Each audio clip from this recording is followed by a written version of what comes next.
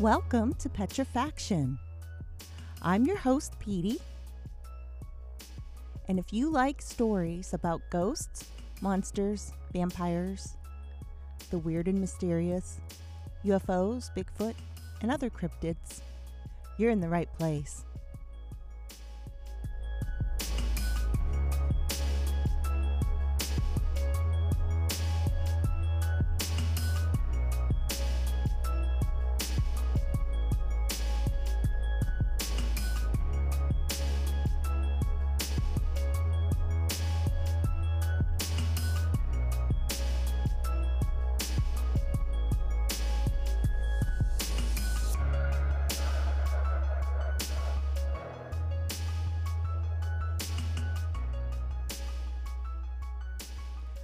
Sit back, relax, and enjoy the show.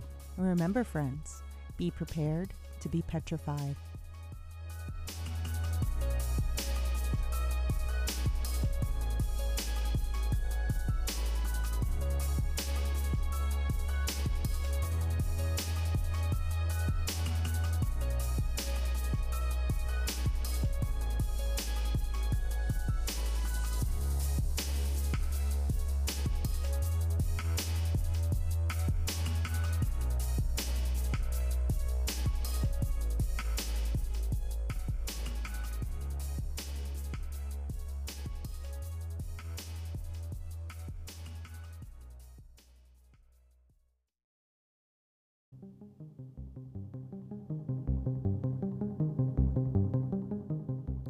I have a UFO story, and I work nights.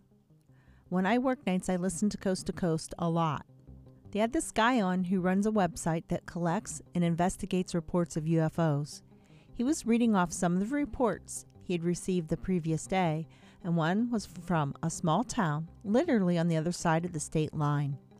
They reported seeing a black triangle craft hovering over a field and had watched it for a good long time. They said it suddenly shot off southward. The same night as that was reported to have occurred, I was sitting at a traffic light facing east. It was late, the tree line was pitch black, and the sky was that dark blue. And I saw a black triangle flying southbound within the same time period as the other report. The guy gave a phone number and I called it. He actually answered, and I told him about what I'd observed and backed up the other report and description. He asked if I would fill out a report, and I did. Here's the report. It was to the National UFO Reporting Center. It's a sighting report that occurred on August 5th, 2015. It was reported on August 6th, 2015. And it was posted August 13th, 2015. Location, Indian Land, South Carolina. The shape was a triangle and the duration of the sighting was 1 minute. Witnessed same triangle-shaped craft reported in Weddington on Wednesday, August 5th, 2015 at between 2200 and 2300 hours while on patrol. I observed a triangle-shaped craft with 3 red lights on it, traveling at a high rate of speed near Indian Land, South Carolina, / Waxhaw, North Carolina. The craft was traveling southbound just east of Highway 521 in Indian Land and west of Providence Road in Waxhaw, paralleling both roads. At first, I thought it was a private aircraft due to several airports in the area, but as I work nights, I'm familiar with the regular approach and departure patterns for the airport. And this craft was low, and it was traveling at a very high rate of speed, much faster than a normal aircraft. The body of the craft appeared black, and I was unable to make out any detail or cockpit. I did not hear any sound from the craft. I'm reporting this after hearing the other report from the Weddington, Wesley Chapel area in North Carolina, which is literally just over the border. I'm convinced that I witnessed the same craft that was reported on August 5th, 2015.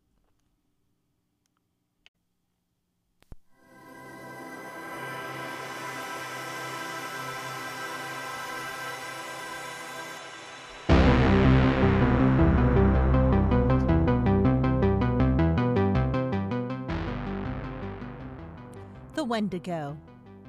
While this creature is considered by many to be the creation of horror writer Algernon Blackwood in his classic terror tale, The Wendigo, this wood spirit was and is very real to many in the northern woods and prairies of the state. Many legends and stories have circulated over the years about a mysterious creature who was encountered by hunters and campers in the shadowy forests of the upper regions of Minnesota. In one variation of the story, the creature could only be seen if he faced you head on because he was so thin that it could not be seen from the side. The spirit was said to have a voracious appetite for human flesh, and the many forest dwellers who disappeared over the years were said to be victims of the monster. The American Indians had their own tales of the Wendigo dating back so many years that most who were interviewed could not remember when the story had not been told. The Inuit Indians of the region called the creature by various names, including Wendigo or Wetigo, and there are a couple of others, but each of them was roughly translated to mean the evil spirit that devours mankind. Around 1860, a German explorer translated Wendigo to mean cannibal among the tribes along the Great Lakes. Native American versions of the creature spoke of a gigantic spirit over 15 feet tall that had once been human but had been transformed into a creature by the use of magic. Though all of the descriptions of the creature vary slightly, the Wendigo is generally said to have glowing eyes, long yellowed fangs, and overly long tongues.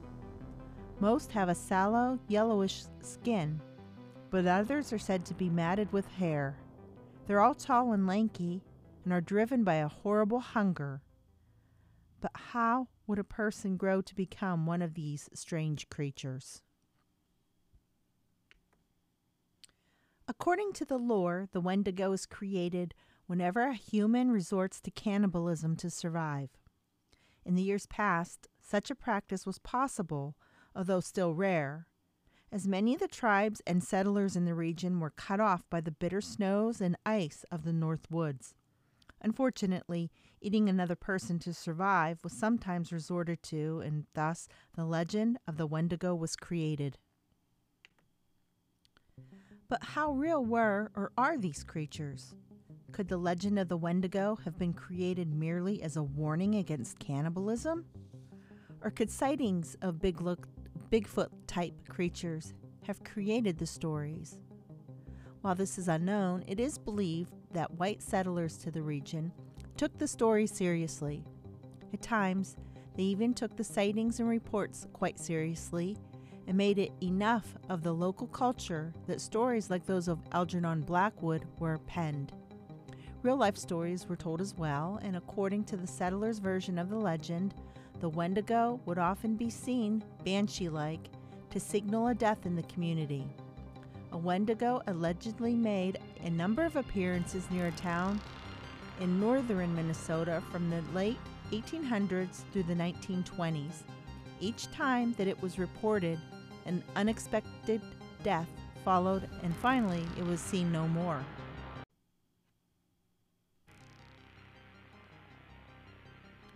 Native Americans actively believe in and search for the Wendigo. One of the most famous Wendigo hunters was a Cree Indian named Jack Fiddler. He claimed to kill at least 14 of the creatures in his lifetime, although the last murder resulted in his imprisonment at the age of 87. In October 1907, Fiddler and his son Joseph were tried for the murder of a Cree Indian woman. They both pleaded guilty to the crime, but defended themselves by stating that the woman had been possessed by the spirit of a Wendigo and was on the verge of transforming into one entirely. According to their defense, she had to be killed before she murdered other members of the tribe.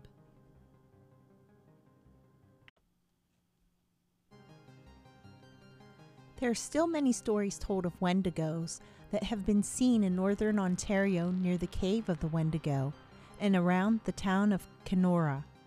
A creature's been spotted by traders, trackers, and trappers for decades. There are many who still believe that the Wendigo roams the woods and the prairies of northern Minnesota and Canada.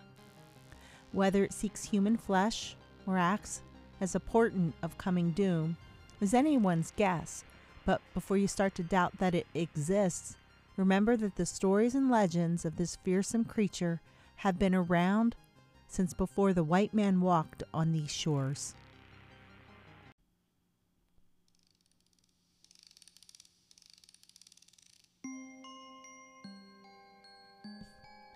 Unlike other terrifying carnivores, the Wendigo doesn't rely on pursuing his prey in order to capture and eat it.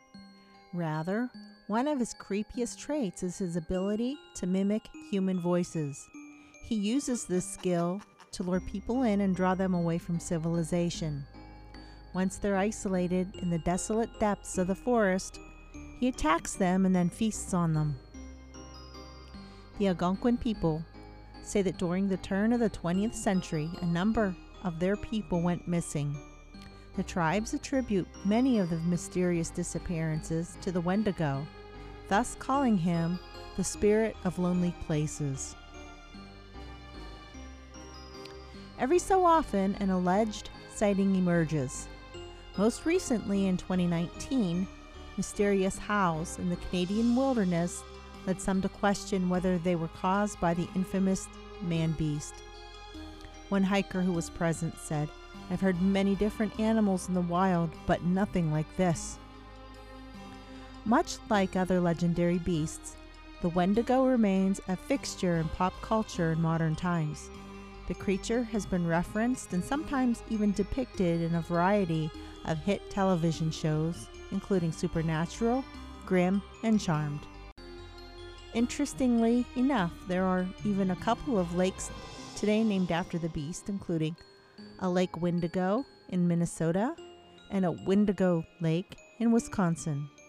But those who believe in the physical Wendigo think he might still be out there in the woods. And underneath that terrifying, flesh-eating demon, there might still be a human man who was once just a hungry hunter.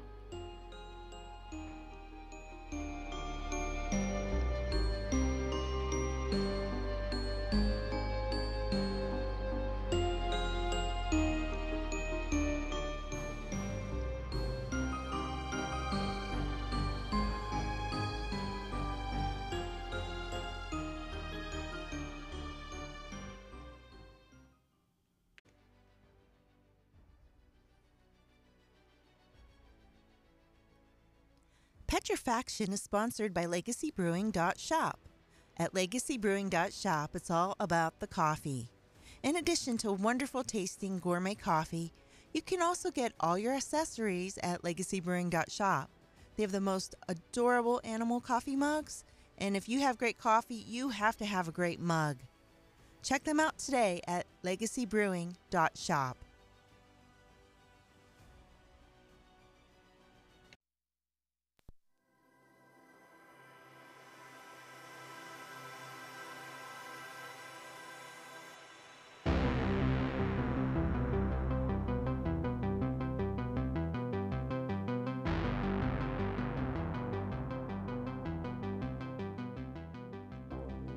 That's all for today's podcast.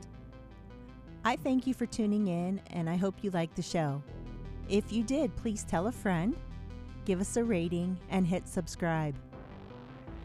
If you have a story you would like to share on Petrifaction, you can contact me at petey@petrifaction@protonmail.com. And remember to check out today's show notes for more information on today's stories.